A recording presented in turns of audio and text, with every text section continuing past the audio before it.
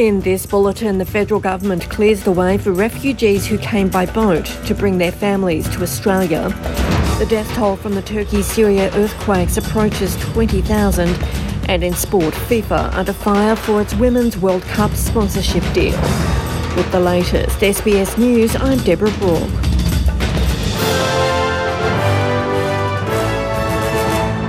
Australian officials say they are supporting around 50 Australians and their families known to be in the disaster zone of the deadly Turkey and Syria earthquake. Diplomatic teams are understood to be on the ground in Ankara and Beirut, reaching out to Australians reported to be in the area. Prime Minister Anthony Albanese says those teams are doing everything they can to help.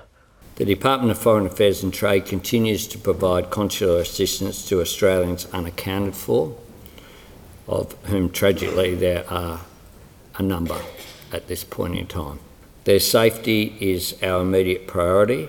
Our thoughts are with all those who have loved ones back in Turkey, Syria and in the region. Meanwhile, the death toll continues to rise at a rapid pace across Turkey and Syria and is approaching 20,000. Experts say the scale and scope of destruction is immense and the death toll is expected to increase further as hopes fade of finding more survivors. Help continues to arrive, with the first UN aid convoy reaching rebel-held northwest Syria from Turkey and aid and search and rescue crews deployed from dozens of countries around the world touching down in several cities. Mark Davey from London is among them. The whole area has already been sectorised by our team and the other teams, Italy, Istanbul. There's many teams here. I believe there's about 40 actually search and rescue teams here. But we're logically going through the area street by street, gathering as much information as possible, and so we can send that back to our command and control and then organise the teams to come back with specific tools and hopefully have some good news and get those people back and repatriate obviously the loved ones to their families. A man who drove his bus into a daycare centre in Canada has been formally charged. The 51-year-old driver is facing 9 charges of first-degree murder and assault after his vehicle rammed into the daycare in Montreal, killing 2 children and injuring 6 others. Those 6 children are understood to have none life-threatening injuries. The Albanese government has cleared the way for refugees who came to Australia by boat to bring family members to the country. Immigration Minister Andrew Giles has formally reversed the former coalition government's policy of placing family reunion applications by refugees deemed to be unlawful boat arrivals at the lowest priority for processing. The federal government says the decision opens a path for visa processing for tens of thousands of family members waiting for their requests to be considered, with applicants from Afghanistan and Iran expected to be the biggest groups affected. South Australia has formally introduced a bill to establish an Indigenous voice in the state's parliament.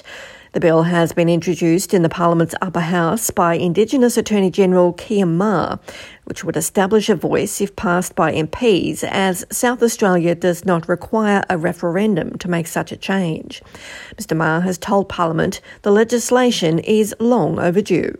And frankly, it's my view that Aboriginal South Australians have been exceptionally patient in waiting for that opportunity to be properly heard.